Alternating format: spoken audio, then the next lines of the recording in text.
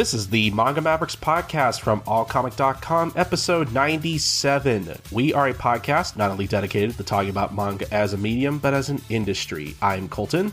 And I'm Lon Ramayasha, and I am quite depressed because summer is over, and now we have entered fall. You know why they call it fall? It's because your mood falls after the elation of summer. But I am getting my excitement back up, revving it back up, because we have lots of exciting news to talk about. We're wrapping up all the news out of summer on this week's episode, and doubly exciting is that we've got 2 new jump starts to talk about, and I think we're going to have some fun conversations about these new fun series. Yeah. In particular, we are going to be talking about Mission Yozakura Family from Hitsuji Gondaira, as well as Mitama Security Spirit Busters from Surun Hatomune. So basically stay tuned for the end of the show on that, but we do have some news to cover, and I think starting off, we're going to talk about some awards here, in particular the Eisner Awards. Lum, please take it away. Yes, we've long needed to report on the exciting Eisner Award winners from this year's show.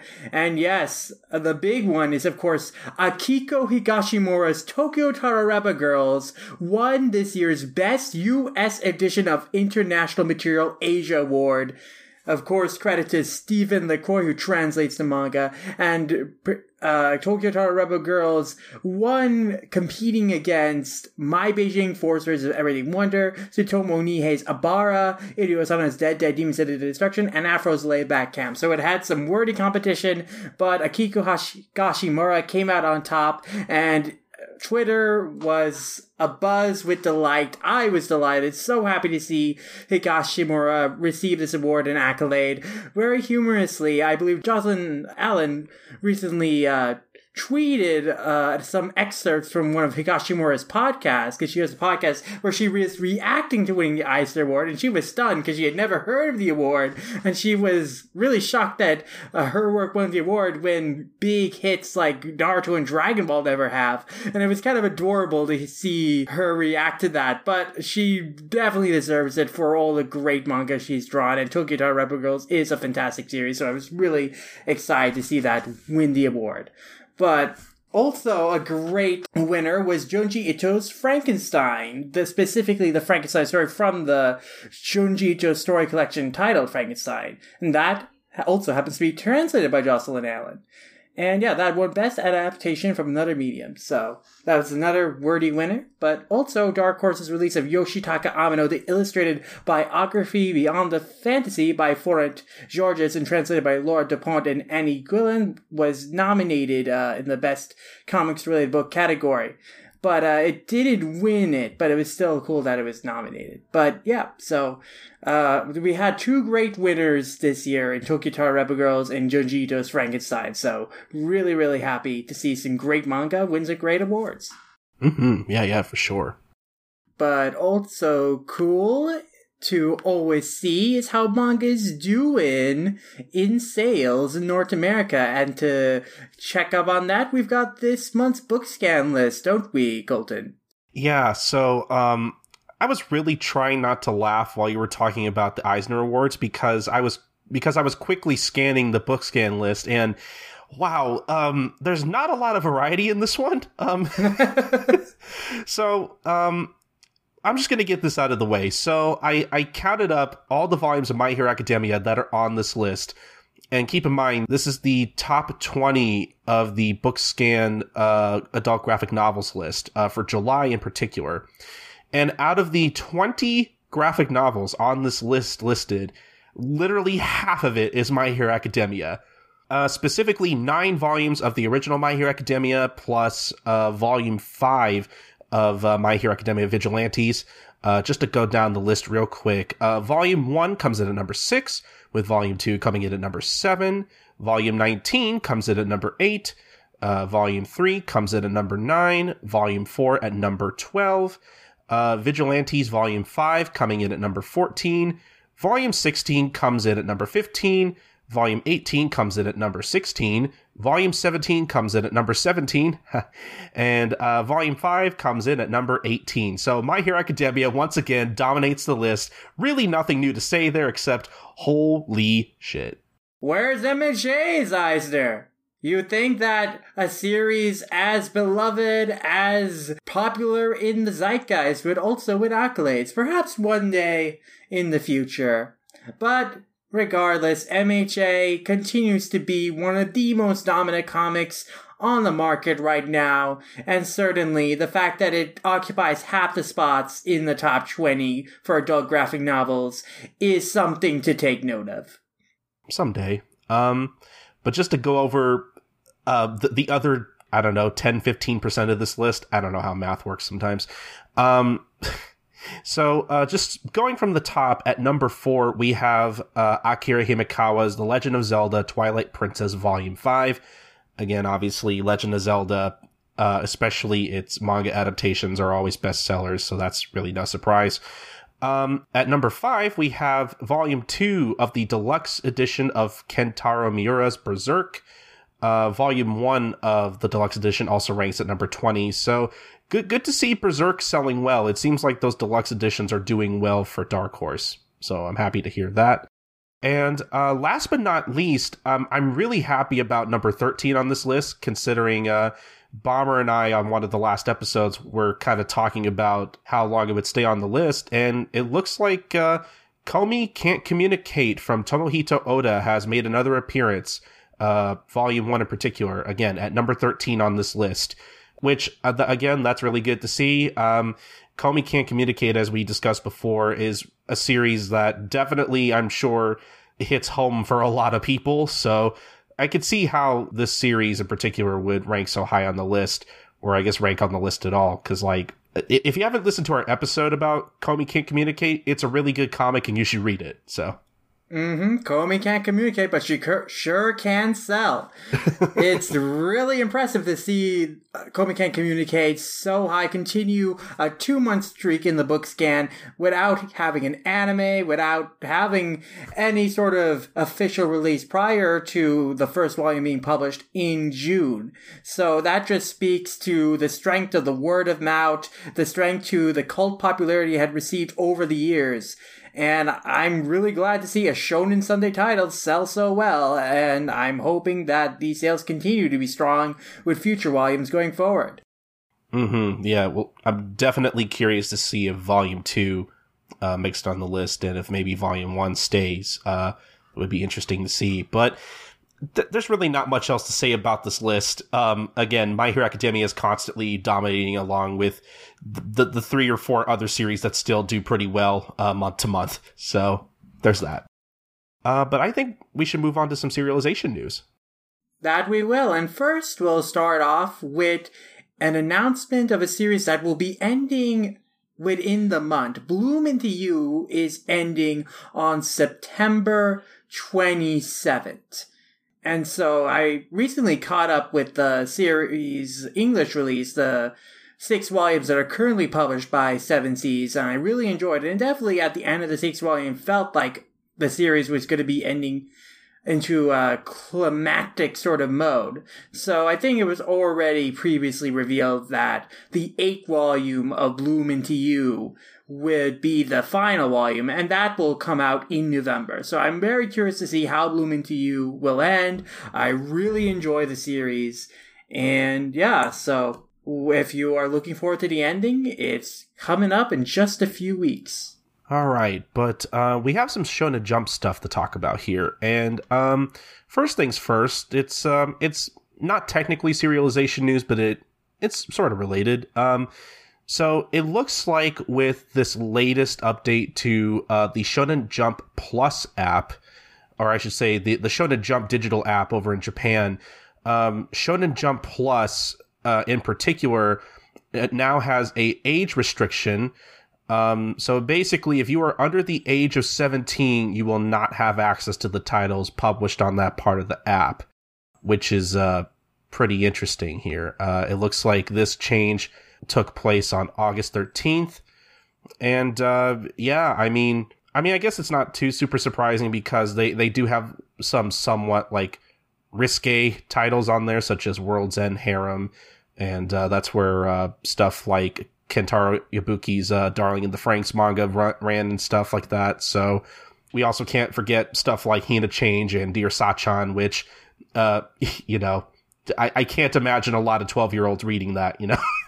Well, I can imagine them reading it, but definitely, perhaps it's not appropriate for readers that young. Those series definitely, when I read them, felt like they skewed for an older audience, considering the subject matter involved, considering the amount of sexual content involved in those stories, so. Yeah.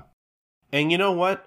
You, the listener at home, might be wondering, you know, well, why is this relevant? Well, I think this kind of begs the question, will Manga Plus be possibly... Will they possibly put an age restriction on some of their titles? Lum, I don't know. What do you think the possibility of that coming down the line is? Hopefully not. Hopefully they recognize maybe that the audience overseas is actually perhaps a little bit older. It would definitely be kind of a little bit of a unfortunate thing if younger readers were not able to read the series. It's just easier if things are openly accessible for everyone.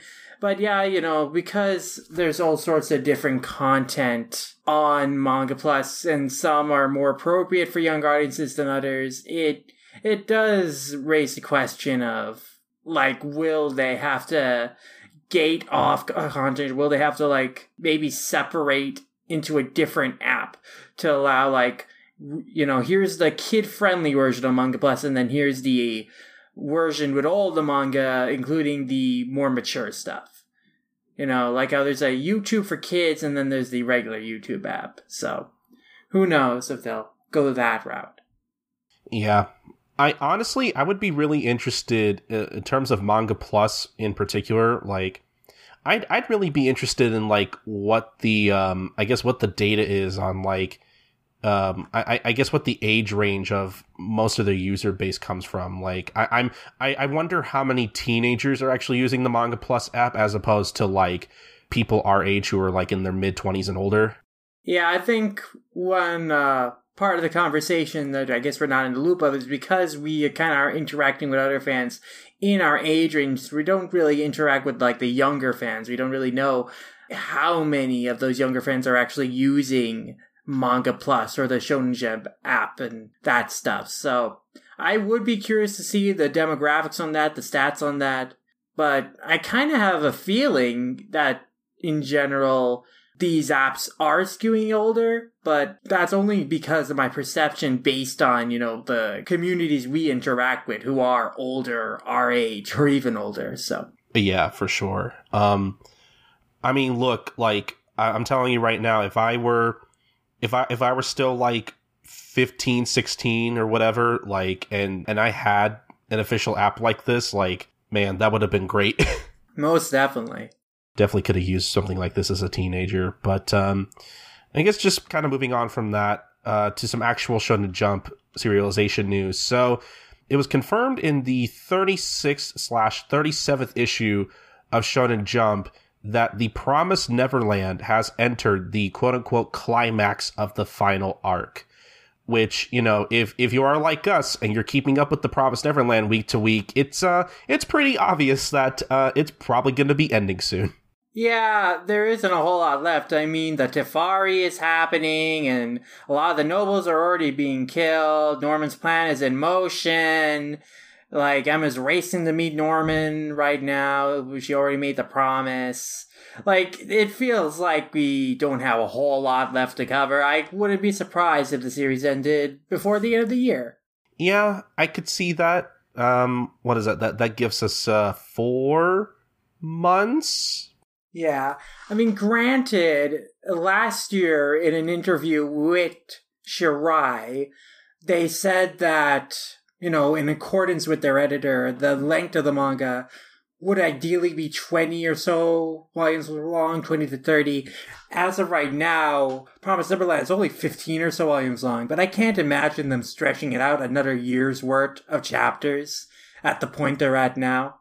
But we'll see. Perhaps they'll surprise us. Perhaps there'll be a turn that necessitates that the story go on just a tad bit longer. Who knows? Mm-hmm. Maybe we'll explore the fallout of this current event happening right now, possibly. I could see that.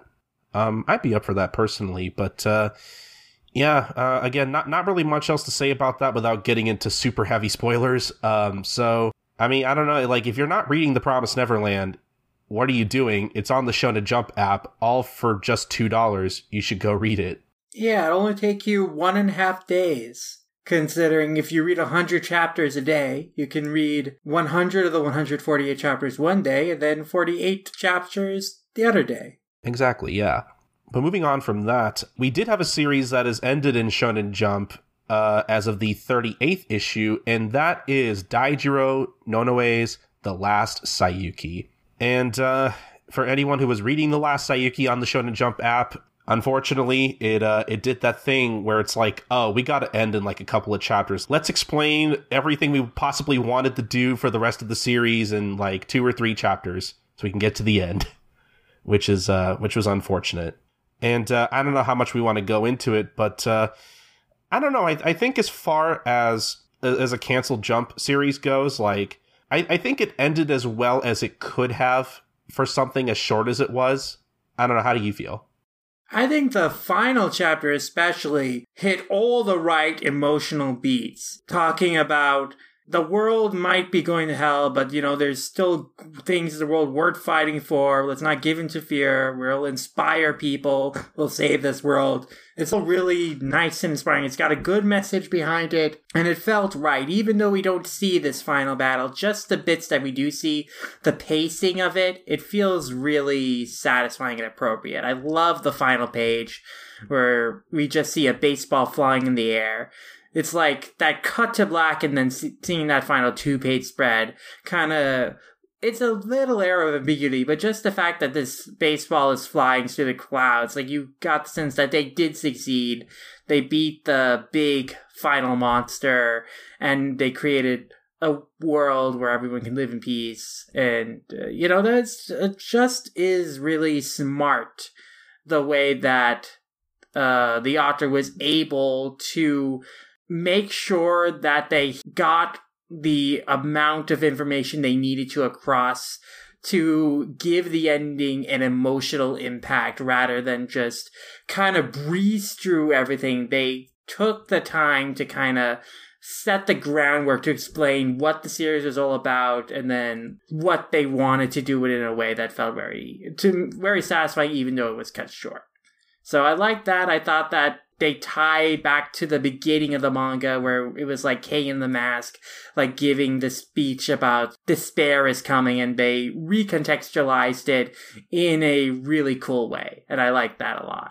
Oh, yeah, for sure. Like, I'm not exaggerating when I say that cut from the second to last page to the final spread, like, that was some masterful stuff. That's going to stick with me. Like, I love the way that transitioned. It really did just kind of take my breath away. But not much else to say about that. It had its moments where I thought the exposition was like very heavy and it was kind of a lot to take in at some points. But like, it's a shame because like I was really enjoying it. Like I was hoping it would last a little longer, but it's a shame, but I'm hoping Nonoe can come back for another series at some point. I believe this is their second series in Jump, so. Mm-hmm. And Jump, usually there's a 3 strikes you're out thing. So third one, hopefully that's the charm. Hopefully that's their My Hero Academia. Mm-hmm. But yeah, no, definitely expect the podcast episode on this series at some point in the future. This is on the list for canceled Jump manga podcasts, so. Mm-hmm. But that's really about it for serialization news. But we do have one more piece of Shonen Jump news. Yes, we do. So, moving on, we have another addition to the Shonen Jump vault, and that is the original Boys Over Flowers manga. For those who don't know, if you're on the Shonen Jump app, you'll see that there is a Boys Over Flowers season 2, I believe it's called, and if I remember correctly, I just assumed that I didn't realize why Visit picked that up for a simulpub until I realized recently that apparently the sequel series ran in Shonen Jump or is running in Shonen Jump Plus. Yes, it runs in Shonen Jump Plus. Yeah, see, I didn't know that. I thought that was kind of weird for a while how, like, you know, because obviously the original Boys Over Flowers manga ran in a shoujo magazine, so I just assumed season 2 was just another shoujo manga. But now, if we're going by labels, which you really shouldn't, but as we talked about on the show, if you really want to be technical, Boys Over Flowers season 2, because it's on Shonen Jump Plus, makes it a shonen manga. So this is why you shouldn't get too hung up on labels, because there are weird things like this that happen and make the internet explode, I'm sure. But no, yeah, so, you know, if you were keeping up with Boys Over Flowers season 2 and you were like, oh man, I wish I could read the original series, well, now you can. The entire Boys Over Flowers original manga series is now on the Shonen Jump Vault. Again, for $2 a month, you'll have access to that, plus a lot of different other series that you can read. It's, seriously, if you're not using the app, you should start using it. Like, there's a lot of stuff you can read on there. And Boys Over Flowers is a lengthy series. It's like over 30 volumes long, so that's gonna keep you for a long time. And it makes sense for them to add it now, considering in recent chapters, the protagonist of the original series, Tsukiji Makino, has become a character in the sequel manga, and she's gonna be sticking around, it seems. And we've got all sorts of returning characters from the original now making an appearance. Really, it seems like we're entering kind of a final arc of sorts, because the relationship between Haruto and Oto has kind of reached a good point of development. Like, they're definitely a couple now. It's really like, just have to clear up misunderstandings with her parents. And now it seems like we're getting kind of a look into how the relationship between Tsukushi and Domyoji have progressed since the end of the previous series, where it seems like the relationship is really being tested by the Domyoji family.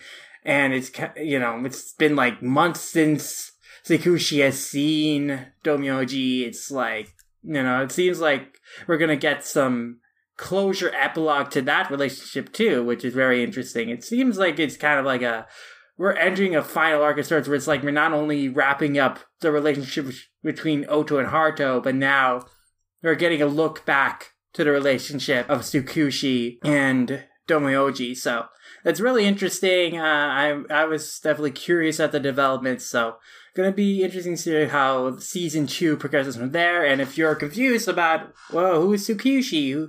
You know, from the beginning, you know who Domyoji is. His whole thing is that he's inspired by Domyoji and wants to be like Domyoji. So you should know that. But like, yeah, now it's a good opportunity to read the original series and get the full context for what's going on in the current run of Boys Over Flowers season 2.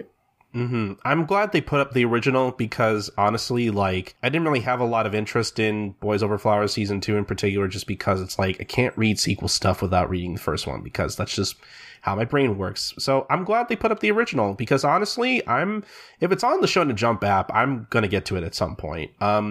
But this also makes me wonder, I hope this leads the way for them to maybe add more shoujo manga on the Shonen Jump app, or I don't know how likely that is, or at the very least, like, it would be cool if maybe on the Shonen Jump app there was like a section for like Viz's shoujo stuff, like maybe they could put like a shoujo beat section, and if you pay like another $1 or $2 extra a month, you have access to shoujo stuff as well. I think that would be really neat.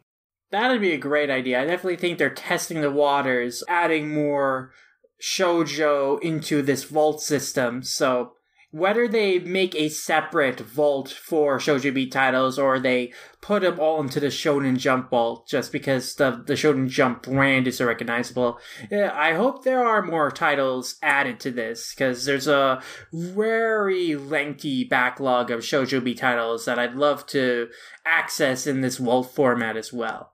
Honestly, like, if there was a way for people to read the entirety of stuff like My Love Story, Yona of the Dawn, or on High School Host Club, or really anything by like Bisco Hattori, especially, like just some of the series I kind of listing off the top of my head, like I feel like for those in particular especially, and like I'm sure for other stuff I'm not thinking of at the moment, like I can only imagine like what kind of audience you could get out of putting extra shoujo manga into the Shonen Jump app. I don't know, I think that's a good way to maybe get more new people who maybe they're not as interested in the Jump stuff, or like, you know, they have like one or two series they like, but they're like, oh, you know, I wish there were other stuff on here. Well, you know what? There you go.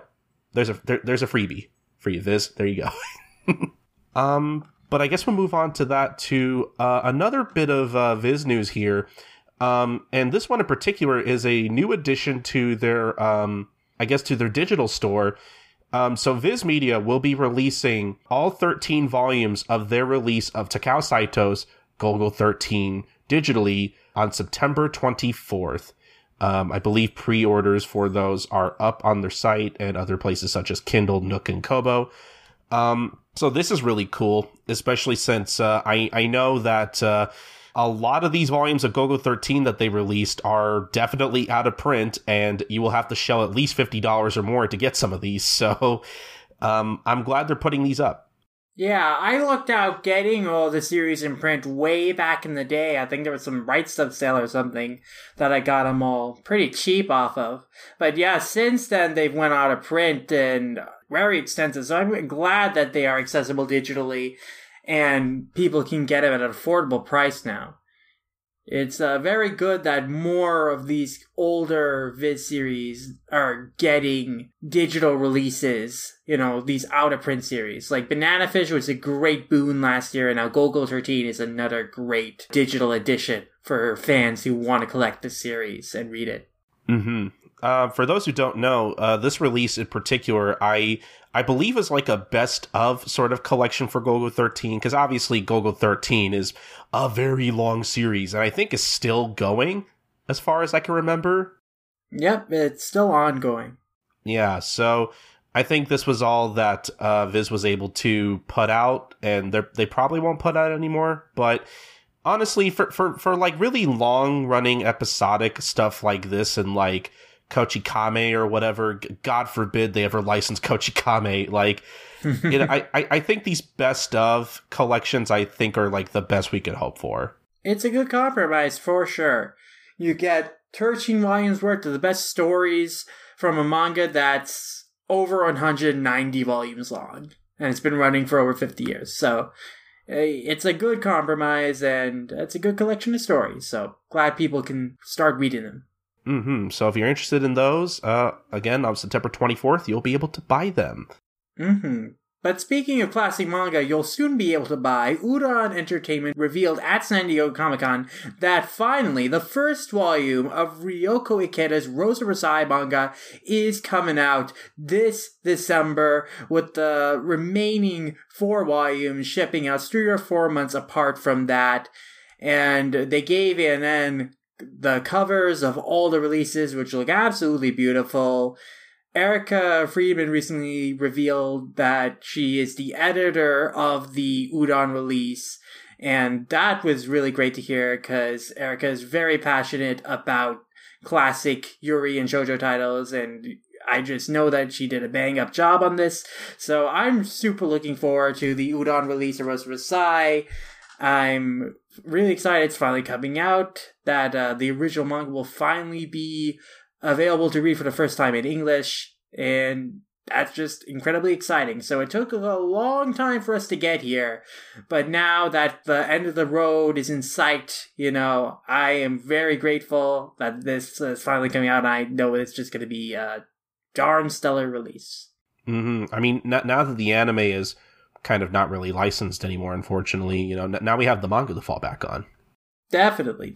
And hopefully the anime is relicensed at some point, because that's such an important part of anime history too. But the manga finally, an essential part of manga history, finally is available for North American readers to seek out and read. And that's so cool. So really looking forward to these books finally coming out.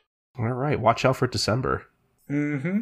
But another book I'm really looking forward to coming out is the sequel series to the Kaze-san Anne series, Kaze-san and Yamada, which follows the titular couple, Kaze and Yamada, as university students, and how their relationship kind of develops and as they go through their university years. From what I've heard, it continues to be a really charming series and a really fantastic relationship, so looking forward to reading sequel series, and Volume 1's going to come out on February 11, 2020. So, looking forward to that for sure. But some other cool books coming out are from Denpa, who have licensed Katsuya Terada's Rakuda Laughs, which is about a cruel rogue Yakuza member named Rakuda. And it's the first manga of this author to feature an original character of theirs. And this manga was originally published as 3 irregular installments from 1994 to 1998, then had 2 new installments in 2010 in Tokuma Shoten's monthly comic Ryu, and then Tokuma Shoten published a final cut edition in June 2018. And Katsuya Terada is best known for designing Blood the Last Vampire and the Monkey King manga series, which was previously published in English by Dark Horse Comics. So this looks like a fun, hard-boiled Yakuza manga, and I'm sure lots of people are looking forward to some really gritty Yakuza action. But with something I'm really looking forward to, it's a new Shuzo Oshimi work called Shino Can't Say Her Name. And this is a coming-age story about a girl called Shino Oshima who has difficulty speaking with people and a low opinion of herself, can't fit into her environment, but she gets to know her classmate who loves music but is tone deaf, and they begin hanging out with each other. And this manga seems to be based on experiences of Oshimis themselves, so that's very interesting. And both of these books, Shino Can't Say Her Name and Rakuda Laughs, are supposed to come out next summer from Denpa. So, looking forward to both of these titles. They both sound extremely interesting, and glad to see Denpa continue to publish more Oshimi works following Inside Mari. So, really, really awesome new licenses from them. Yeah, but both of these sound really interesting. I think Rakuda Laughs in particular has I'm just looking at the cover, and man, I really like the style of this comic already. I need to check this one out. Oh yeah, got a very underground, gritty vibe. For sure. For sure. But our last bit of licensing news comes from J Novel Club, who is licensed Sixiled by Six's partner Lilo Kick Me Out, so I teamed up with a mythical sorceress, which is by author Amiko Karuda and illustrator Kazutomo Miya, and it is about, well, the title is self-explanatory, as many of these long light novel titles are, but it's about a talented mage adventurer who got kicked out of her party by Six's scumbag, so she goes to the wasteland and blows stuff up, but she does in the process free a mythical sorceress named Laplace, who is sealed away for 300 years. But the sorceress is actually pretty cool, and she wants to start a party of her own, and Tanya wants revenge, so they have a very obvious solution in that they team up, kick ass, kick girls, and dismantle the patriarchy. And this sounds like a damn fun time. I'm really excited to read this, and looking forward to checking it out. The part of the first volume is already available to read on J Novel Club's website, and hopefully the full book will be published very soon. All right, but I think that's it for licensing news. So moving on from that, we have a lot of miscellaneous news that we want to talk about, and this one, admittedly, is a bit old, but also, admittedly, there hasn't been a lot of news on this particular project, so I figured it'd still be interesting to talk about. So in the 34th issue of Shonen Jump, it looks like we got some new news as far as the live-action Hollywood One Piece adaptation is concerned. And it looks like, in particular, the head writer for this project was announced, that being Matt Owens, who, from what I could tell, has written a few episodes for shows such as Marvel's Agents of S.H.I.E.L.D., The Defenders, and Luke Cage. So he's worked on a lot of Marvel stuff, and I believe he's worked on a few comics as well. And it looks like, basically, from what I'm reading of Owens' statement he provided, I'm not going to go over the whole thing word for word, but essentially he talks about how much he loves One Piece and basically how excited he is to work on this project. And it looks like he's very focused on wanting to satisfy new and old fans of this new project, which I think is good. Like, I'm really glad somebody who actually likes the source material is working on this. I'd have to look this up, but I feel like I remember when Dragon Ball Evolution was a thing, as much as people would like to forget about it. I feel like I heard somewhere that the director had like read all of the Dragon Ball manga in preparation for directing the movie. And I mean, if that is true, like I mean, you know, look at how much good that did us. But I mean, you know, and not to throw too much shade, but I mean, like, I really hope this is a trend going forward with a lot of these anime adaptations. Like, you know, I'm like, look at stuff like Battle Angel Alita from this past year. Like, clearly, either Robert Rodriguez or James Cameron, I don't know which, but at least one of them was pretty... James Cameron was the huge fan of Alita, who was wanted to make that film since the 90s. And then he kind of passed off the job to Robert Rodriguez because he has to direct all those Avatar sequels. Mm-hmm, okay. But, like, he was the one who, like, kind of owns the rights to make Alita films, and is the reason why that movie got made for sure. Mm-hmm. But yeah, like I was saying, it's a good thing I think, to get people on who are actually like fans of the source material, and not just people who are like, oh, I know what that thing is. Sure, I'll make a movie out of it or whatever. Like, this actually makes me feel pretty positive about this new One Piece project coming up. And unfortunately, that's kind of all the news we have on it at this point. Like, again, like, I think this was announced 2 years ago at this point. Yeah, because we discussed it on our One Piece episode, which we did in the celebration of the 20th anniversary of the manga. So that was back in 2017. So it's been 2 years since that announcement of the live-action One Piece project, and we've yet to see it truly bear fruit, but it seems like progress is being made ever so slowly. So we'll see. I'm a little disappointed we haven't gotten any more news, or at least more than this, but at the same time, I feel like we have to keep in mind that, like, adapting something like One Piece is probably a huge undertaking. So, like, honestly, you know, when you think about it that way, like, I kind of want them to put as much time into this as they can. So, yeah, I mean, James Cameron was trying to get that Alita movie made for 20 years. Like, literally, there were talks of him wanting to make that movie for 20 years, and it was keep updating, saying, oh, this is what I'm going to make it, this is what I'm going to make it. So who knows when this One Piece project is actually going to finally get made. But, you know, at least they're working on it. At least they seem to are getting more people on board. They got someone on board to script it, so who knows? Hopefully in the next couple of years it'll bear fruit. It takes a long time to make movies, but you know, it seems this project is coming along, at the very least. Yeah, for sure. So we do have some more adaptation news to talk about. Two of them involving Junji Ito. So the first piece of news came out at the time of this recording about a month ago at this point. So again, it is kind of old, but like, I still thought it was worth talking about. So streaming service Quibi, that's spelled Quibi. I'm going to assume it's pronounced that way. Apparently announced that they will be producing a live-action series adaptation of Junji Ito's Tomie manga. So just kind of talking about Quibi real quick. So apparently Quibi, the name of the streaming service, is apparently like a portmanteau for Quick Bites. That's what it's short for. And describes itself as coming from Hollywood and Silicon Valley, stating that it will stream quick bites of captivating entertainment created for mobile by the best talent, designed to fit perfectly into any moment of your day. And that is kind of important because essentially for this adaptation of Tomie, the series will have episodes that are less than 10 minutes in length. So that's pretty interesting.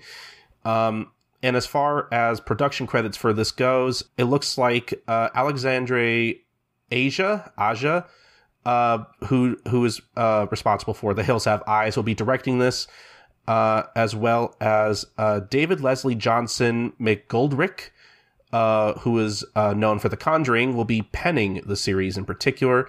Both are also serving as executive producers, while Hiroki Shiroda is the co-producer. So there you go. I guess, Lum, are you familiar with any of those names at all, by any chance? Well, I know the Conjuring series, the famous like film series, it's like they keep making new movies, and there's that Annabelle series that's a spin-off from them and all that. So they're getting horror people in here, they're getting people who are big on the scene, big names in horror, which is a good sign when you're making an adaptation of a horror manga. I guess I'm interested in like how the length is going to factor into the production of the series, like because the Tomie manga is basically made up of a bunch of like short stories involving this one titular character. So I don't know. I wonder, because I mean I don't know. I guess you couldn't really fit these stories into like a 20-minute, half-hour long thing. That I guess 10 minutes is probably about the right length or so. I don't know. I guess I'm interested in seeing how they will use that length to their advantage. Mm-hmm. I think they can very easily use it to their advantage, just in the fact that the original stories are so short. Like, you can't really stretch them out to a full half hour, so like having the short format actually would work very well for like, again, what they want to go for, which is like these bite-sized chunks of horror. In terms of more information on the staff behind this, David Leslie Johnson McGoldrick is also, in addition to writing The Conjuring 2 and 3, also actually did the screenplay for Aquaman and is doing the screenplay for Aquaman 2, and wrote for seasons 2 and 7 through 9 of The Walking Dead. So he's had some pretty big credits under his name. Mm-hmm. Interesting. I'm trying to look up more info about Quibi at the moment. It looks like their website's not functional yet. No, it hasn't launched yet. The platform is launching on April 6, 2020. Okay. That's good. It's basically a joint venture from Jeffrey Katzenberg, co-founder of DreamWorks, and former eBay CEO Meg Whitman. So that's kind of what they're talking about in terms of coming from Hollywood and Silicon Valley. You got a guy who comes from the entertainment industry and a person who comes from the tech world, the e-commerce world. They're coming in to launch this new streaming service, which has where other streaming services are focused on long form content to attract eyeballs. Their strategy is people have short attention spans. Let's make short form content that's easily bingeable. Mm-hmm. I guess that's kind of interesting. It looks like when this service does premiere, it looks like it's going to be $4.99 with short ads and $7.99 without ads. So I don't know. I'm really hoping. I mean, obviously, I'm hoping that this Tomie adaptation will be good, but I also wonder what kind of other content they're going to feature on this service, because it seems like they're going to be focusing on just pretty much all original content. It sounds like. Yeah, I mean, they have a horror series from Steven Spielberg in the pipeline called Spielberg After Dark. So perhaps horror will be a niche they'll be focusing on as well. Oh, see, that's interesting. But yeah, I think that's about all the info we have on that. So I guess in April 2020, one of us will check that out. I would be interested in checking that out personally. So I don't know. Maybe I'll give it a watch. So. But speaking of Junji Ito adaptations that'll come out in 2020. Oh, yeah. This one, I'm a lot more excited for. So at the time of this recording, Crunchyroll Expo happened this weekend. And at the Junji Ito panel at Crunchyroll Expo, it was basically announced that one of his more seminal works, Uzumaki, will be getting an anime adaptation. It looks like it'll be a mini-series that will basically be airing on the Adult Swim Toonami block in 2020. From other info, I've kind of looked around. It seems like this is basically the panel, I think, promoted it as a mini-series, but I think over on the production, it's being produced as a movie. So I'm assuming this is a movie length production that's basically going to be broken up into parts for broadcast on television. Yeah, it's going to be a 4-part event, so they'll air it over 4 nights, and perhaps later they'll air the whole thing as one cut in a TV movie format. Yeah. So it looks like it's going to be produced by Production IG, as well as directed by Hiroshi Nagahama, who is best known for directing shows such as Mushishi and I think the Flowers of Evil anime, if I remember correctly. Yeah, specifically, Ito became interested in the idea of making Uzumaki into an anime if he could have Nagahama directed, because he loved Nagahama's work on the Flowers of Evil anime. Yeah, which honestly, like I was just thinking about this, when this was announced the other day, like thinking back on a lot of the adaptations, whether they be animated or live action, when I think back on all the adaptations that Junji Ito's works have gotten, honestly, I don't know, because I watched the live action Uzumaki. I feel like I'd have to watch it again because I didn't really care for it, but I think people like it though. So I don't know, but I've watched stuff like the Gyo animated OVA. I thought it was fun and I thought it was kind of campy, but I didn't think it really was. It wasn't really as scary for me as his original manga was. Which again, that's the problem I feel like with a lot of these animated adaptations of Ito's work is that it's really hard to live up to Ito's work. Cause his stuff is really special. And I think that's why a lot of people have gravitated towards it, especially over here in the West. Cause I know that it's a shame too, because I remember being excited for the Junji Ito collection, the animated TV series. I remember being really excited for that, but I feel like after it premiered, I didn't see anybody talking about it. Yeah, people didn't like the Junji Ito collection show. People were very disappointed in that because it was very flatly directed and they matched stories together that people felt were tonally appropriate. Super Eye Patch Wolf did this good video kind of breaking down what didn't work about the show and where it fell short compared to the original stories they were adapting. Mm-hmm. Yeah, that's definitely a great video. We'll probably link that in the show notes for anybody who wants to watch it. But yeah, so basically the point that I'm trying to make is that if Hiroshi Nagahama was chosen by Ito himself, then I have a lot of faith in this.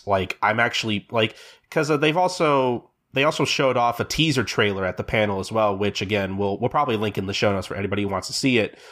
But man, it looked so good. I'm so excited for this. It's not even funny. Yeah, I mean, this Nagahama is a director who knows how to imbue atmosphere into his works, and that's what's really needed to bring Ito stories to life in animation, is that you need to give it a gravitas. You need to make it have a slow burn, make it the moments have weight and that have things build to the creepy vibe.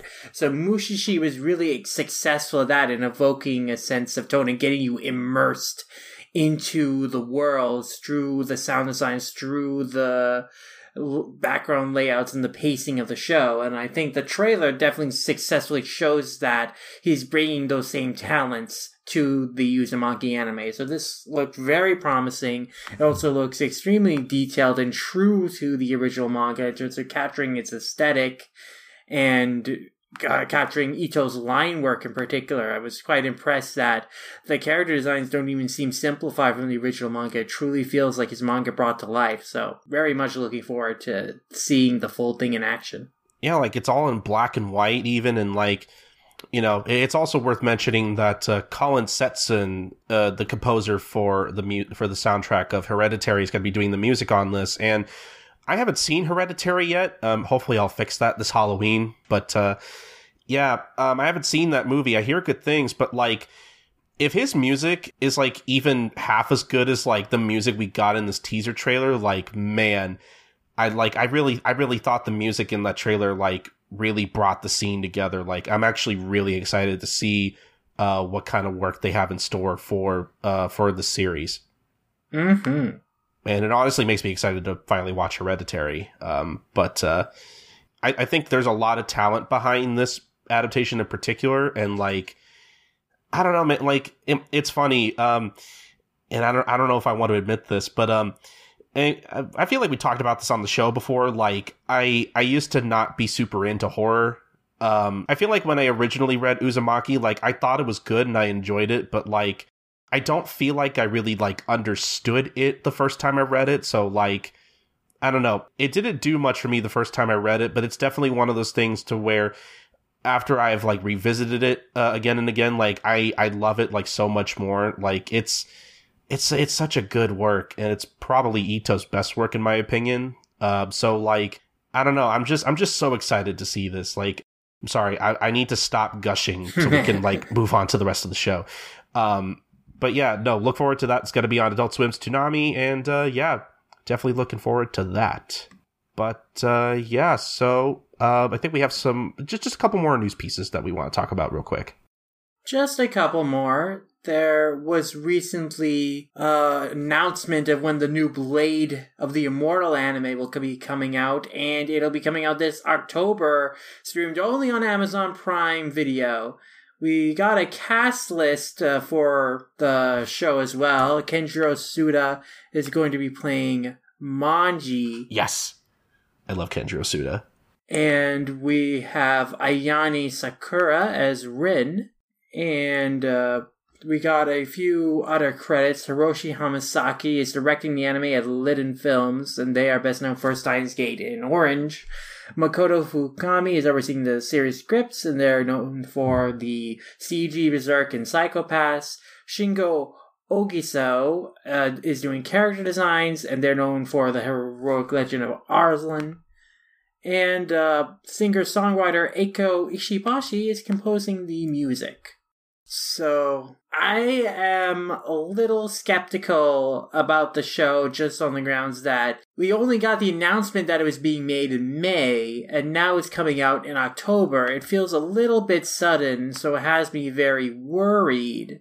Still, the staff behind it has made some strong works before, and they've done good work before, so I will hopefully, hold out hope on this that it'll be a more successful adaptation than the previous attempt. I will say the trailer didn't give me too much hope in that regard, just because it wasn't particularly animated. It certainly showed some sense of style and tone, but it also seemed like it was very deliberately limited in how it was only showing close-ups of the characters' faces and eye movements. I will say that the background art looked very lovely, especially like that bamboo forest, and that looked pretty nice. The spinning wheel looked pretty nice, but we'll see how it turns out. And basically all the staff credits, the cast lists, they look very strong, but Blade of the Immortal, the strength of its characters and the character development is, of course, the top strength of the manga, but also a huge part of it is, of course, the incredible action sequences that Hiroki Samura draws that, just by the nature of how the manga looks and just the amount of detail put into those sequences, I would imagine would be difficult to replicate in animation or be incredibly time-consuming. And we've seen before how series like the CG Berserk took shortcuts, and I'm worried about that. So I know Blade of the Immortal is such a fantastic manga. I would love for the new anime adaptation, especially since it's covering the whole story, to live up to it, but I am a little concerned just because it feels like the release is happening a little too soon. And the cast and the credits, the staff credits are very talented, competent people, but no names that really stuck out to me as, oh man, I'm super excited for this person to be a part of this project. But we'll see how this adaptation turns out, and crossing fingers that it'll be more successful. And hey, at the very least, it'd be cool to see it cover the whole story and go way farther past where the original One Core show covered, which was like 5 volumes worth. Like, if this covers the entire 30 volumes, that'd be pretty neat in its own right. I don't know if I'm planning on watching it week to week just yet, but like, I would at least like to check it out.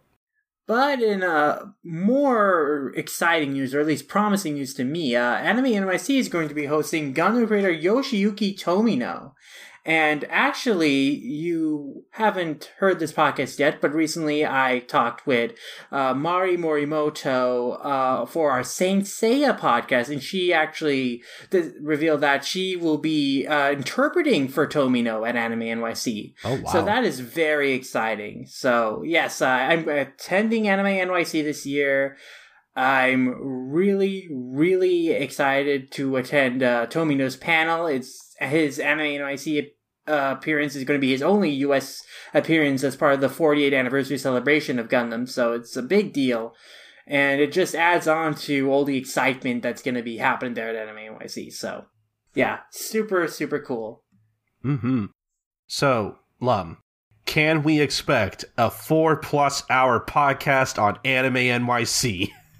Yeah, if I have time to record it, hopefully, we'll see. It depends on the events that we go to, like how much we do. It also depends on timing, of course, because week after NYC is like Thanksgiving and whatever, So we'll see. We'll see if we can record a podcast on it.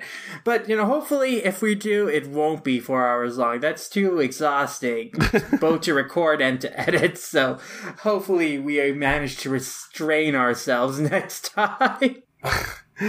Oh, isn't that what Manga Mavericks is all about? Is trying to show restraint and always failing. So when is Anime NYC for anybody listening? Anime NYC is November 15th through the 17th.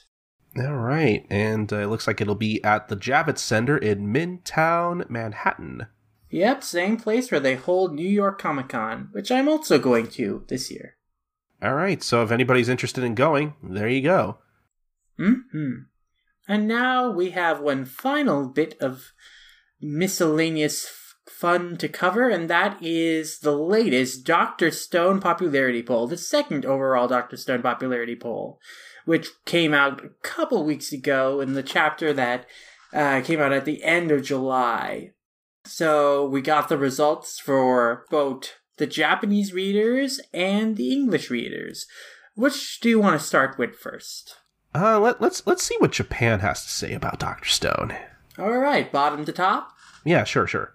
So at number 10, we got Francois, the gender-neutral butler of Ryusui. I've been pronouncing their name as Francis, or Francis.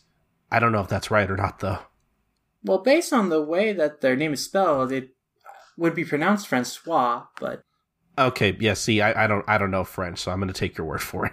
Yeah, so they're a cool character. They are a very skilled chef, and they have a good dynamic with Ryusui. They're quite enjoyable, and hopefully they'll get revived in a couple chapters, and it'll be nice to have them back in the story. At number 9, we have Byakuya, Senku's dad, who repeatedly is a tear-jerker in flashbacks. He had a very powerful moment in a couple chapters ago where the flashback revealed that he was collecting gold basically in the river all the way until his dying days. Oh, that was a good chapter. Would need it in the future, yeah. So, extremely compelling character. No surprise to see him rank so high. And then at number 8, we've got Chrome. Blasphemy. What? He should not be so low. That makes me sad. Yeah, surprised Japanese readers have fallen on Chrome in recent times, but I guess Chrome has also been out of the story and not as focused on recently, so perhaps that would make sense. I guess that's true, yeah. Especially in comparison to number 7, Suika, who has been quite an MVP in recent chapters, really helped out Kinro on the boat and, getting the mobile lab out and all that stuff, Suika's reliably, a very tactful character because of her size and the fact that characters can and her camouflage ability, so... Oh, yeah. Always a lot of fun. But probably the most MVP is Kohaku in terms of recent chapters, considering, she is part of the infiltration team, getting into the Master's harem to kind of see what's up with the situation, make sure to get the gold out to Senku's gang, broke Ryuzui's statue cleanly so that they could recover his body and revive him without too much problem. Kawaku's been doing some real good work in the last couple of chapters. Been doing some really awesome stuff, which is pretty nice to see. Mm-hmm, for sure. Quite surprised at number 5, Tsukasa, since Tsukasa's been out of the story so long, but, he leaves quite an impression. He is still quite a memorable character, and I'm sure that people getting into the anime for the first time will also be quite looking forward to seeing more of him as the show progresses, assuming they get to, the climax of the Stone Wars. Mm-hmm. Kinro comes in at number 4 here. Kinro... I guess just a classically cool character. He's got a good look with his glasses. Not been in the story much recently, but I guess that chapter where he kind of telepathically or heart communicating with Ginro, saying, I know you can do this. I know you can be brave and get off the boat and save everyone and all that stuff. And that was a good moment he had recently. I mean, I think you hit it on the money. In general, he's a cool guy with a spear and glasses, and honestly, that's enough to make me vote for him. Yeah. So, consistently popular, even though he hasn't done too much in the story recently, but he's not number 4. At number 3, we've got reliable old Gen, and, Gen is probably consistently one of the best characters in the series. I feel recently... Well, no, he's used his mentalist skills quite well in deciphering messages from allies in helpful ways. So, again, consistently MVP. Plays off Senku probably the best out of all the cast. One of the best characters in the series, for sure. Yeah, for sure. I feel like in general, as far as I go personally, I feel like Gen is probably the most interesting character in Dr. Stone. But yeah, number 2, I was actually pretty surprised. Yeah, Ryuzui comes in number 2, and for being such a recent character, he's made quite an impression. I guess people really like his personality, that he's kind of this arrogant, but he still means well, is quite righteous in his own right. He sacrificed himself to save Suika on the boat from getting petrified. And, first thing he does when he gets revived is that he assesses the situation, hits it right on the money, makes good call in reviving Taiju in order to get Kaseki out using his strength. Really good moments with Ryuzui. He's definitely become one of the most prominent and fun characters in the cast. Oh, yeah. I could definitely see his personality and his philosophy really leaving an impact on readers. He's a pretty larger than life character as far as his personality goes. Mm-hmm. And the number 1 is of course Senku, who is definitely the main character of the series and consistently one of the most entertaining, most interesting, compelling. So yeah. Oh yeah. Pretty solid choice to have the main character as number 1. Mm-hmm. Why don't we talk about the English readers' poll results? Yeah, the English readers differ in interesting ways. So, number 10 is Yuzu Riha, who is also kind of a MVP thanks to her craftsmanship skills and ability to reassemble the statues. She...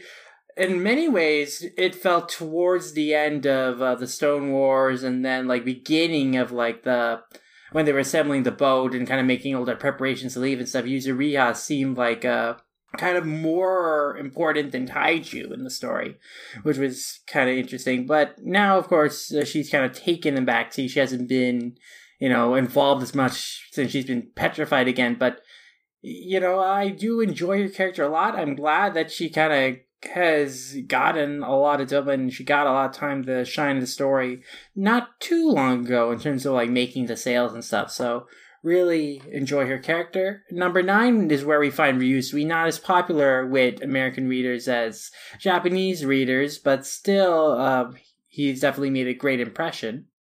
8 is where we find Tsukasa, again not as popular with English readers, but still quite popular. Mm-hmm. I mean, I guess for English readers, he hasn't been as involved in the story, I guess, which I'm assuming I'm assuming that's probably a big reason why he's probably a number 8, so. Perhaps. But at 7, we have Taiju, which recent chapters, I would definitely agree with Taiju. Just the last 2, he immediately reminded me why he's such a great character. He's just like, his simple mindedness but good-hearted nature is very immediately compelling. And he definitely makes himself very useful very fast. But I think perhaps this could also be motivated by people remembering, oh, Taiju, he's such a fun character in the early parts of the story, especially thanks to the anime, so. It's a shame that he and Senku's dynamic only lasted for so long. Yeah. I mean, Chrome kind of superseded him as kind of he's a very similar character in terms of personality, but Chrome has the advantage over Taiju in that he can actually play off Senku because he's a scientist himself, whereas Taiju is kind of more of just muscle, and there's only so much they could do with him. They have more in common. They have more to bond over, so. Yeah. And number 6 is where we find Kaseki, which is down from number 2 in the previous poll for English readers, but still, Kaseki remains consistently one of the most popular characters with English readers. And I guess English readers just like the old man who's extremely buff and really skilled craftsman, so, yeah. Come on, Lum, who doesn't like buff old men? Yeah. I'm sure Hiromu Harakawa would agree if she was a reader of Dr. Stone. Number 5 is Suika. Again, I think Suika is very popular with English readers. And again, she's a great character, so glad to see her up there, as is Kohaku. And then numbers 3 and 1 are the same as they are in the Japanese pool, Gen and Senku, but Chrome comes in number 2, much higher than with Japanese readers. And I think we already discussed it before, but Chrome is a great character because he has like the simple-minded, good-hearted personality traits that Taiju has, but he also is a genuine scientist in his own right and very clever in his own right. So that allows more flexibility into what they can do with him in the story. And I was quite surprised Chrome was one of the petrified characters at the beginning of the current arc. Like, that surprised me because I thought Chrome was such a major character. And he still hasn't been revived yet, but I hope we do see him return to the story soon. Mm-hmm. Yeah, I'm sure he'll come back eventually. Yeah, I mean, I think aside from Gen, Chrome is probably another one of my favorites, so I'm really glad to see him so high up. Mm-hmm. But that was a pretty solid popularity poll. I'm pretty pleased with the results on both fronts. I think, in general, Dr. Stone has a great cast, so you could go either way, and I think that you can just pick out a lot of favorites, because there's a lot to choose from. I will say that I am surprised that Kinro was not in either one, because I thought that he made such an impression in the recent arc with, like, his cowardliness and then consistently, like, showing how much of a goober he is, even though he has made himself useful. Mm-hmm. But regardless, you know, I guess readers don't necessarily like how much of a whiny, complainy pants he is, even though I think he's quite amusing. Mm-hmm. No, I agree. But that is it for all the news. Yep, and now we can move into our discussion of the 2 new Shonen Jump simulpubs, Mission Yozakura Family and Mitama Security Spirit Busters. All right, so I guess we could talk about Yozakura Family first. You want to tell our good listeners at home what Yozakura Family is about? Sure. Mission Yozakura Family is about a family of assassins, and basically the head of the family is Mutsumi, who is, I think, she's one of the younger members of the family, but basically she's the only one who doesn't really have any crazy eccentric superpower, whereas the other members of the family, they all have their eccentric skills and are extremely talented in the art of assassination.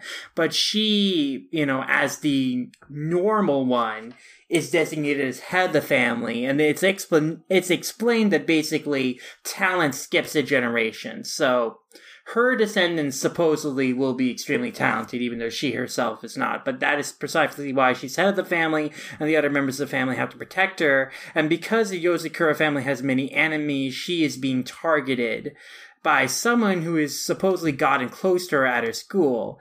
And the eldest brother suspected that our main character, Taiyo Asano, was the target that was trying to get close to her to assassinate her. But Taiyo and Mutsumi have been best friends since, they were kids. And Mutsumi was someone Taiyo could kind of rely on after he lost his family in a car crash.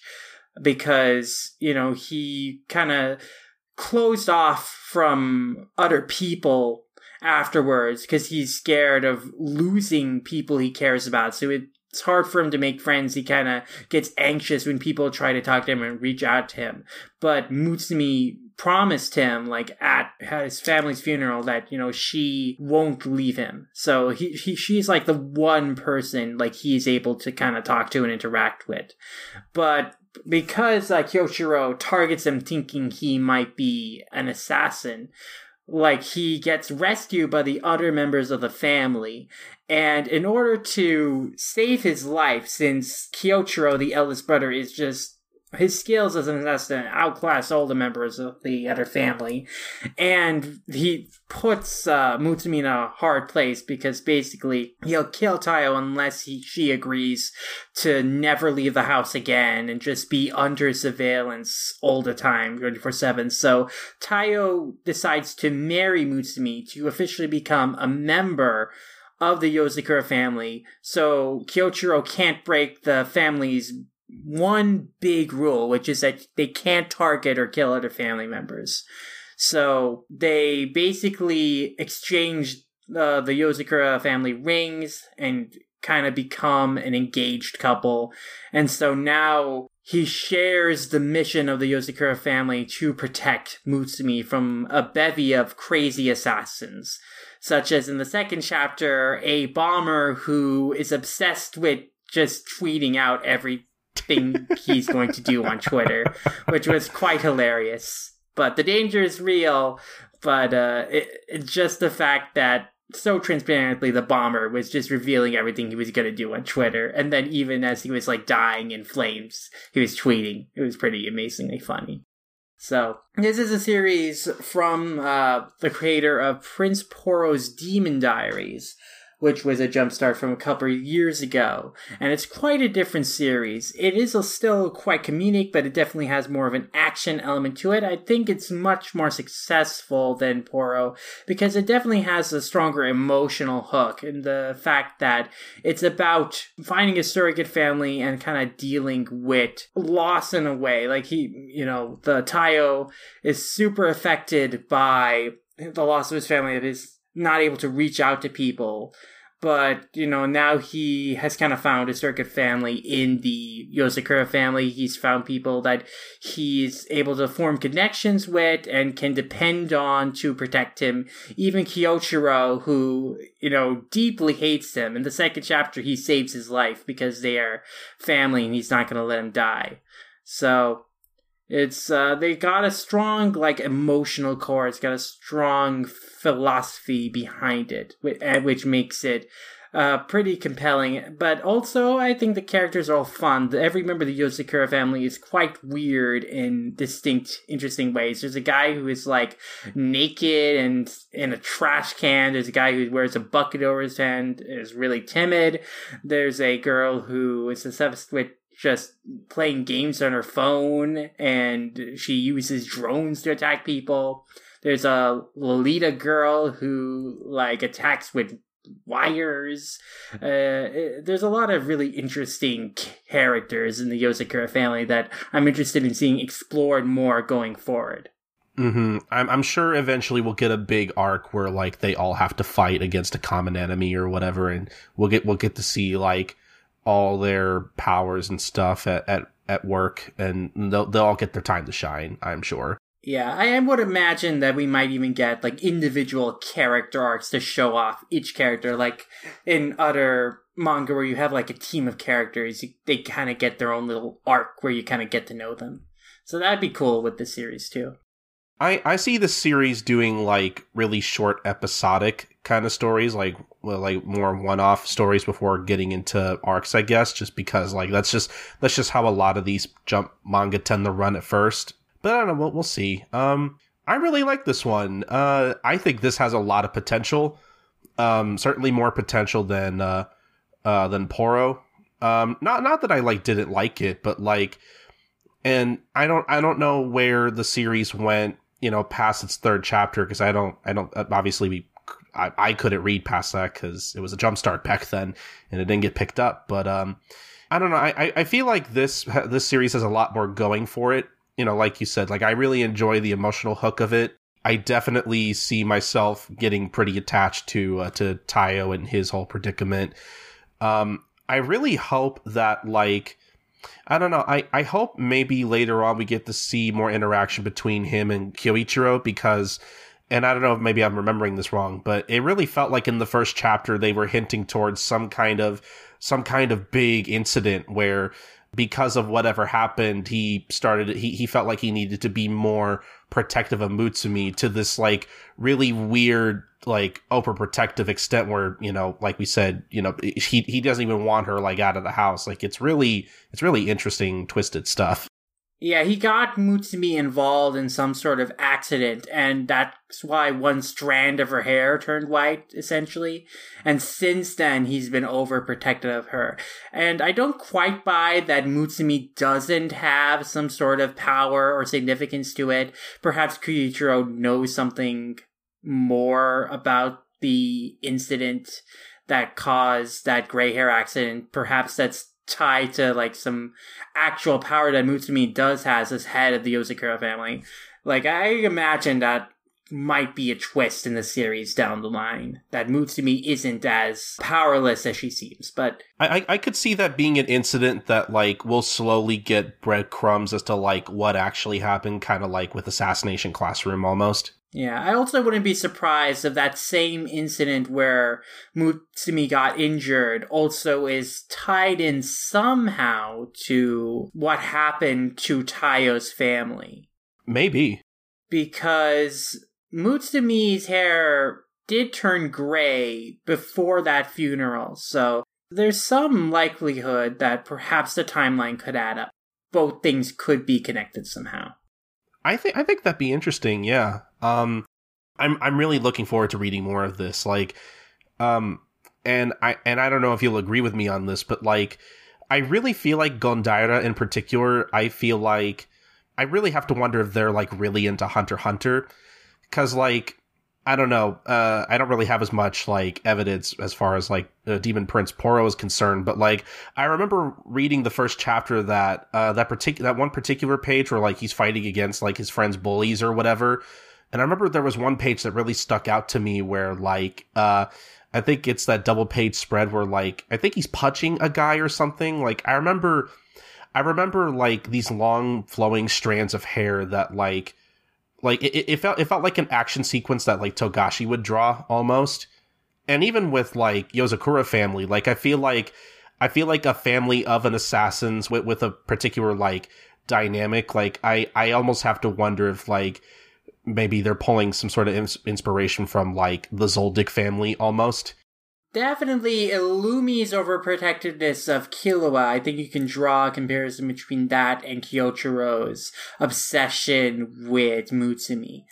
I think that would be a fun comparison. I wouldn't be surprised, Togashi is such an influential creator, Hunter x Hunter and Yu Yu Hakusho is such an influential series. I wouldn't be surprised if the author took inspiration from those works with Yozakura family. Because I'm not saying like, oh, they're just like Togashi's works, but like I feel like there are certain like aspects of this series that make me feel like, this kind of has like shades of Hunter x Hunter almost, in terms of its like overall premise and like even like some of the action scenes almost. Which I don't know why I'm suddenly thinking of this, but like I think this is what I wanted out of like Nisekoi.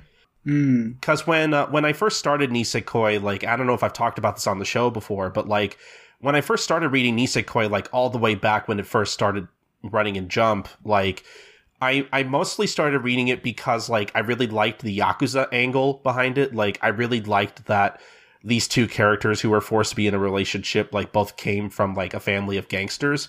And I was hoping that maybe there'd be like a heavy action element to it, and not that Nisekoi didn't have action, but like, you know, I feel like I didn't get enough of that from Nisekoi because it was mainly a rom-com, and you know that's fine, that's what it was. But like, I feel like I'm gonna get more of that from Yozakura Family. Like, I could see this being like, I mean, obviously, like they're engaged, and I'm sure like a real like maybe a romantic relationship will come out of that. I don't know, but like I feel like this is the Nisekoi I wanted almost. Yeah, I definitely think the series is geared toward being more of an action series. Right now is definitely relying on being an action comedy. I definitely think that it's set up its premise in a way that it could just become a full-on battle manga at a certain point. But right now, I think it's striking a good balance in terms of just introducing characters and having fun premises to go off of. And I do think the action is really interesting, and the author draws some really cool panels that, even though we don't see too much, like we might breeze by certain things, it leaves an impact for what we do see. Mm-hmm. Yeah, even in Poro, like there were one or two spreads that really stood out to me. That really showed me what this artist was capable of. I feel like there are good action scenes in this so far, but nothing that really sticks out in my mind just yet. Well, I mean, just the fight between the family and Kyoichiro in the first chapter is supremely cool and interesting. I like how quickly we get introduced to all the powers, and I do like all the action sequences. I thought that was a supremely memorable sequence because, like, just so quickly we get to see so many crazy powers at work. We get the Lolita girls like string powers, and the trash can guy has like these claws out of his trash can, and the big guy in the helmet like punches the ground into pieces. And there's just a lot of cool sequences. Like, I love when the girl with the drones just sets off all the bombs. It's just like, those are some fun panels, and we don't even see the results of that, but just like we see the broken drones on the floor, and then he's moved on to the next room. That was really cool stuff. And then I just really like all these panels. Like the panel with Kengo disguised as Mutsumi attacking Kyoichiro is also super cool. Mm-hmm. I just like these illustrations. I think that these are good, really strong action illustrations, even though we don't have too many prolonged action scenes. What we do have is really distinct and memorable, so it feels just super cool. Mm-hmm. I'm kind of flipping through the first chapter again, and the Hunter x Hunter vibes, I feel like are there, especially in scenes with Kyoichiro moving closer towards Mutsumi, where he's talking about how dangerous the outside world is, and like how he's basically going to cut off everything that's quote unquote unnecessary to her protection. That felt like a total Illumi moment for sure, yeah. I could totally imagine this being something Illumi say to Killua. Yeah, like, this feels like something out of a Togashi manga, this panel in particular. I just think the pacing of panels in this manga is super good. Like, the moment where Kyoichiro reveals that he's entered the room and he's sitting on the couch and no one has noticed that he's already been there. And we just have, like, the reaction shots of everyone noticing that he's there. That's such a really impactful moment. It's super good paneling. Again, like, the mangaka really knows how to make the pacing of the manga sell the cool moments. Like, when the Lolita girl, I don't remember her name, I wish I did, but since she's one of the most interesting ones of the family, but she, like, pulls Kyoichiro by the necktie and lifts him up in the air, like, and then slams him back down on the ground. It's just a series of really solid action beats that just flow so well and satisfyingly. I really, really enjoy it. Yeah, for sure. I really enjoyed that too. I think overall, just from the two chapters we've read, like, I'm really excited to read more of this. Like, I like, I know I say this a lot, but I really hope this one sticks around. It's a really strong start, and I think the premise has a lot of potential. I think the characters are really immediately interesting. It's a really satisfying read so far already, and I think that hopefully with time it could continue to grow into something real special. So yeah, I am really excited for this one. Hopefully it finds an audience. I could see this one getting an audience pretty quickly. Here's hoping. You can never tell with these series that we really love, like Last Sayuki, where we think, oh man, this has so much promise. They unfortunately don't really hit big, but hopefully this one does. Hopefully, yeah. But I suppose we should talk about our next series. That's right, our next series is Mitama Security Spirit Busters. They kind of had to remove the pun of the Japanese title while translating the name, which is Mitama Security, and they mention in the chapter, but like, it's kind of like the translating Yui Kamio's name into English. They kind of missed the pun of the Japanese, where it's like Yui Kamio wa Yui Kamio or something.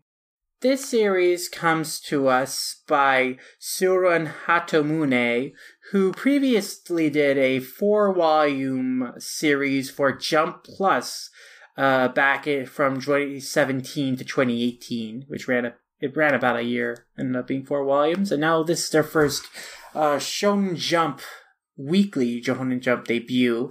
And this series is about a exorcist, basically, who is quite cowardly. He's very scared of ghosts, but he comes across this girl who has 100 spirits haunting her, named Renahaze, who goes to Poltergeist high school, so pun on Poltergeist there. That was pretty good, yeah. Yeah.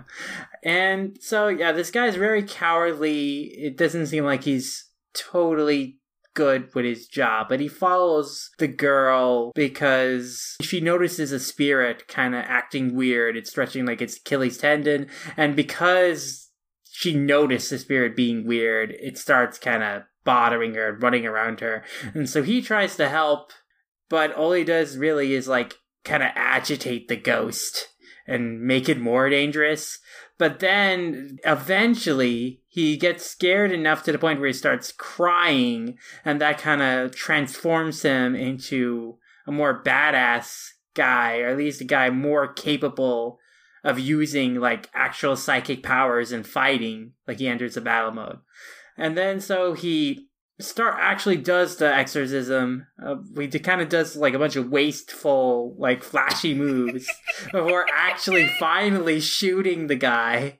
And then that pretty much solves the situation, but he returns back to normal, his cowardly self. But basically he moves in next door to the girl who has these 100 spirits behind her.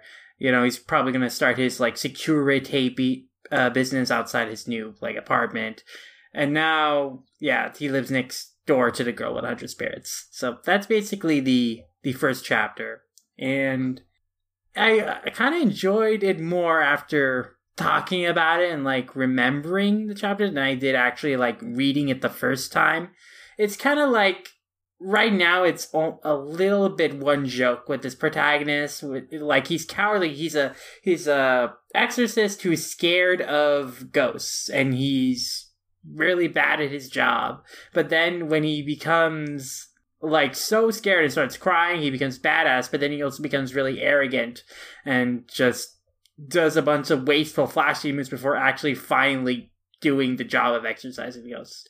But it is quite funny. I don't think like the main heroine has too much personality so far, outside of like kind of reacting as just the straight man to him. But I think it is interesting that she has like 100 ghosts that are following her. I like the moment where like one of the ghosts is like noticing Mitama enter battle mode, and he's like, whoa. So he's the type of psychic who's powerfully via the act crying, and then he's... that was like a funny moment where one of the ghosts actually revealed they have a personality, And then apparently, like, they have a rigid line system that they're, like, being very respectful of following. So I think there's something to explore with that. Like, why are these ghosts all lining up behind her? Like, is there something, like, bigger going on with that? And maybe we get to know more of these ghosts that are following her. Maybe some are malicious, maybe some are actually kind of nice. So that could be kind of fun and interesting. I thought this was pretty funny, actually.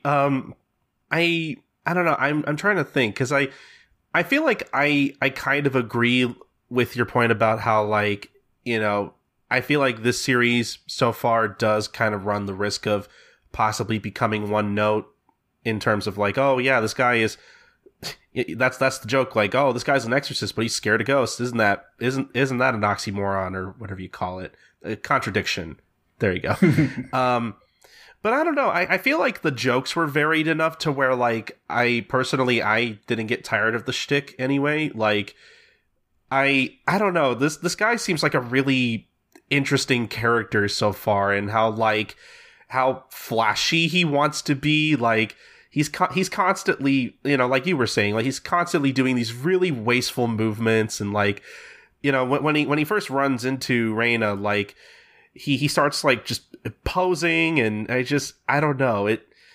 Yeah, he wants to be a badass, but he's just too much of a cowardly goober to, like, actually be cool. And then when he actually does get his power up and enter his battle mode, he's just so over the top that he also ruins his ability to be cool just by being...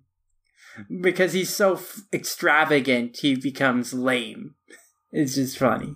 I think I like this series so far because he reminds me so much of Jacko the Galactic Patrolman. Yeah. Like, this is basically like if Jacko gave up being a patrolman and thought, I'll give exorcism a try. Like, there's so many, like, really good, like, funny moments in this. Like, I love when he decides to follow Reina, and, like, he like flips into his car. Like, I love stupid little moments like that. And then I did a count. It takes him 6 pages for him to, like, finally make the shot and take out the ghost that's attacking him. Like, when I was reading this the first time, I was like, okay, this power-up looks kind of interesting. And then, like, he starts waving around his gun, and it's one of those things where it's like, the longer it takes, you're just kind of like, boy, when is he gonna do this thing? Like, it just kind of got funnier, like, the longer he took to actually make his shot. So I feel like the comedic timing in this is pretty good so far. Like, I don't know, like, this guy seems like an interesting character for me to want to follow week to week. Like, I feel like I talk about a lot on here about how, like, most gag manga I have a hard time getting into because, like, I'm not following it weekly. But, like, I think this is the kind of thing I feel comfortable reading week to week, and to where I feel like, oh, well, I'm going to get a laugh out of this every week, you know? Yeah, I hope it continues to, like, vary up the situations and jokes, so it's like, it's not just all the same thing. It's like, at first he's cowardly, and then he becomes more confident in his battle mode, but then he does all these extravagant, wasteful posturing, and waste time until he actually does his job and does the exorcism. But it is funny in this first chapter. I do like all the crazy poses he does. It is so ridiculous and amusing. I also love the bit where, like, he tries shooting at the ghost the first time, and he goes, "Oh no, they dodged it!" And it's like, like he shot in the wrong place. Like, I just love little moments like that. Like, this series has a sense of humor that, like, I think really gels with me in particular, and I don't know, like, I'm definitely gonna keep reading it for sure. So yeah. Honestly, it does, like, the character of Mitama is very different from the character in Renee, but kind of the humor of this manga kind of reminds me of Renee. And then the Rena does kind of remind me of Sakura from Renee in terms of being kind of a stoic character who kind of just reacts matter-of-factly to the weirdness going on around her, but doesn't, like, have, like, these shock face moments or, like, get really excited or emotional or upset or anything. She just kind of blankly reacts at everything that's going on around her, and it's like, what is this weird thing that's happening? So I kind of do like that dynamic. And yeah, I am actually interested in one thing that is kind of not commented on too much in this first chapter, but there is a moment where Renus hits Mitama when he's being like possessed by a ghost, and it's not really commented on like why she's able to do that. So it's kind of interesting. Maybe that could be something explored later on, that maybe she can actually fight ghosts, which would be kind of interesting. I agree. I felt the same way. Like, I wasn't sure if that was because, like, oh, maybe she has, like, a hidden potential or something, or it was just, like, or maybe it's just meant to be a gag. I don't know. But, yeah, you never know. That could be something. I mean, surely there's some reason that's going to be explored as to why there's 100 ghosts following her. So, but perhaps that's definitely a interesting hook to kind of explore going forward in the series. So, yeah, I honestly do kind of like the series more after thinking about it and talking about it, and then it is actually funnier the second time around, going through the chapter and then remembering all the funny stuff. And I did enjoy it the first time around, but I wasn't like wowed by it. But now I'm like, yeah, I know I could definitely continue this. It is a sense of humor I jive with, and I do like the dynamic. I do like the silliness of it. But I guess in general, how do we feel about this round of new series? Pretty positive, I'd say, right? Yeah, I like both of them. I think Yozakura Family is definitely the one of the two that I'm super excited about and I hope really does well. But yeah, I like Mitama's Spirit Busters, and I do like good comedy. So hopefully, this might be a comedy that sticks around. But I guess for anybody who is interested in reading both of these series and checking them out, at the time of this recording, the beginning chapters of these, at least until they pass chapter 3 or 4, should be available for free on Shonen Jump and on Manga Plus. And so, yeah, definitely go check them out while you can, or at least while they're free. So, we'll definitely leave links to both of these series in the show notes for anybody who wants to check them out, because I think it's safe to say we both like really recommend them. But I think that's about it for that, and I guess we'll move on to some community shoutouts. Lum, I know you had some stuff you wanted to mention before we end the show here.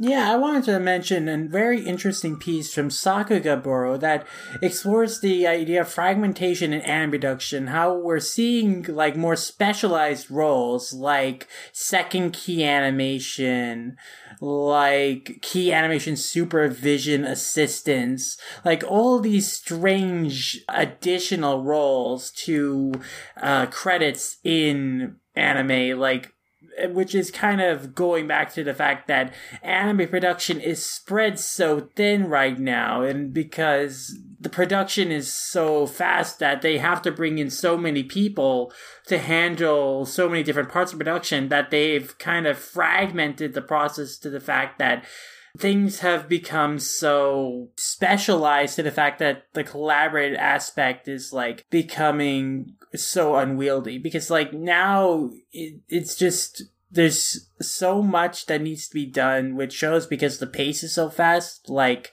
you have overworked kind of the staff, and you have to bring on so many different people, and because there's so many different people involved in production, like communication becomes an issue. So productions have become so much messier and unwieldy as a result, which is why like there are a lot of times where shows will not come out looking quite right, or like really great animation that is being done for a show isn't really done justice by other departments like visual effects, like compositing. So it's a really interesting piece that kind of explores some of like the underlying problems that are going on with anime production these days, and like how that can be addressed, like how communication issues in the industry can be addressed between the different teams and departments working on anime.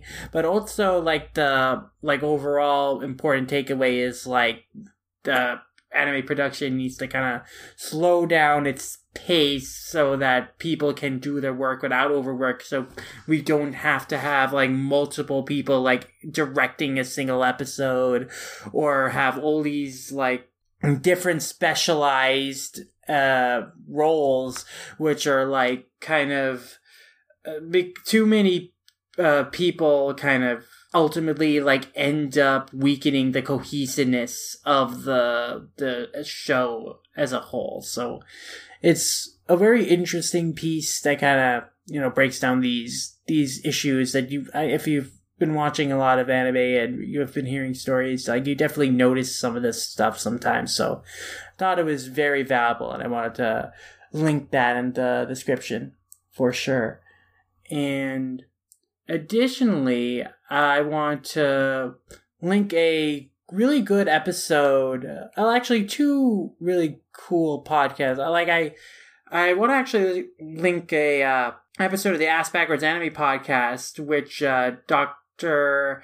had on Kendra and Ash to catch Foxy up to speed on One Piece, that got into some really good discussion about some of the successes One Piece has had in recent years, but also some of its underlying weaknesses. That I thought was a very frank discussion, very thoughtful and good analysis of the series. And I also wanted to link an episode of the MHA pod that they did a few weeks ago, where they kind of just discussed the series as a whole and some of their issues in terms of the representations of female characters in the series. They had on Caitlin from Anime Feminist on for that episode. I thought that was another good dissection of My Hero Academia, its strengths and, again, its weaknesses. So I wanted to link those podcasts because I thought those were two really good discussions that, really took a good critical examination of two of the biggest shonen series running right now. So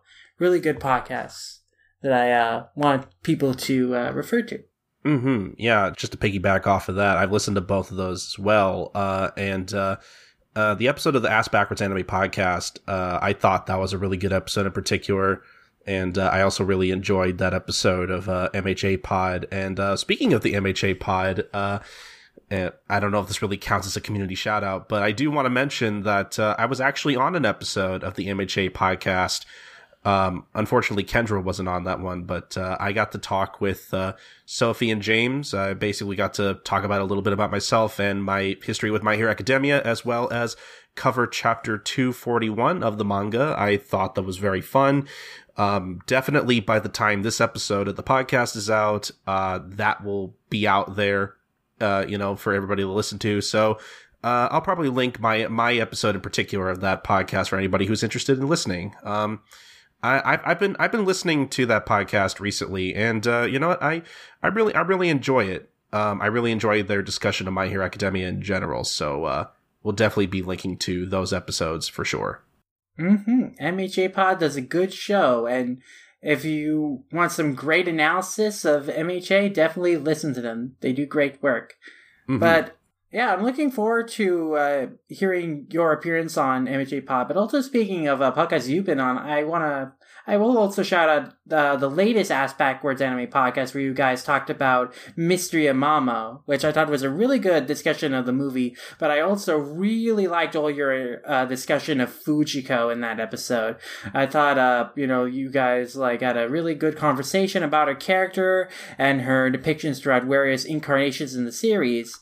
And yeah, I thought that was a really great discussion. So yeah, I definitely want to recommend that episode too. And also, of course, your guys talking about Enter the Anime was quite fun as well. I think you pretty much hit the nail on the head on all the issues of it. We'll leave links to all the episodes we talked about in the show notes. Go listen to those, and not just because I'm on them, because it's a good show. I legitimately always enjoy listening to both Doctor and Foxy and whoever they happen to have on at any given episode, talk about, whatever they want to talk about. It's a very free flowing kind of show in that sense. We just kind of talk about whatever. So yeah, I feel bad accidentally plugging stuff that I'm on because we haven't gotten to our plugs yet. But I guess,